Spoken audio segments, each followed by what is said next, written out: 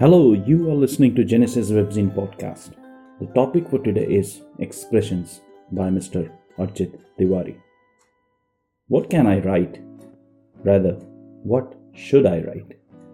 How can I describe something beyond description? How can I describe something abstract? How to elucidate the wonder is what I wonder now. The sky was clear and blue, and the sun was shining adew. The sea was a calm hue, and the wind was in lieu, a little new. Birds were chirping a tune, and my mind was indeed a fume. Waves rocking away, the droplets were cooling my face. Wind was in an array, struck my face again and again. The cliff was proud and outrageous, contrasted my emotion and situation.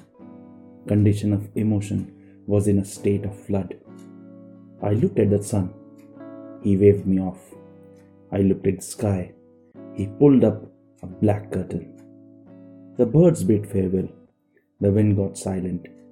Feeling the sand, I had a stinging sensation. The waves rolled to beat me. Am I alone? Sidecast alone? Someone celestial waved. The man with the lantern winked. Someone close my patting me continuously. The man with the trident was waking me, and the twinkling star had started to cry. Dew filled the space around me. Someone heavenly was walking towards the sea. Waves were roaring, and moon was disturbed.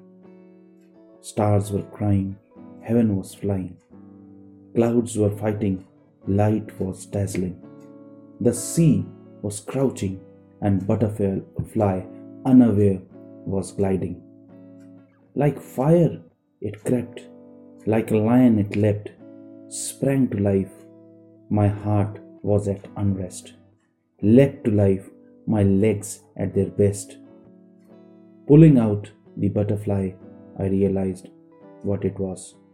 Like an adder of the past, for Eve the sea was. The shore was silent, there was no one around. Like milk in moonlight, the face shone, arms round my neck like baby in a lap. Face in my chest like the moon in warp. Like a fairy without wings, this butterfly was, a pentagon in hand, unveiling in this land. Heaven for sure, it was like fire and ice. Placing it on the sepals, I blew air and waited for response. After a halt, a breath of relief. The flame in the lanterns enlightened my face, but pulled on a curtain soon. Breath of life and rays of hope had flashed green. Looked at the unconscious. I looked. Waterfall on the temple, drops flying off with the wind. A gently sloping contour and petals lying at its base. The moon hid itself in complexion, and the night glittered to pay homage. Like a baby, she laid, like innocence on a hay. Unconscious, exuding warmth, I thought of fire in consciousness, comparing and failing the unconscious with the nature. Nature took a back seat with the creation of itself. Questions unfurled without answers. Unconsciously, so magnetically attractive and lovable like life. Could a dawn be more beautiful in consciousness? Talking like a tempest, a child's innocence flowing. Could a day be up and brighter than its aura? Down so electrifying could be lightning ahead. Unconsciously so happy and peaceful, I thought of a satisfied dove in consciousness.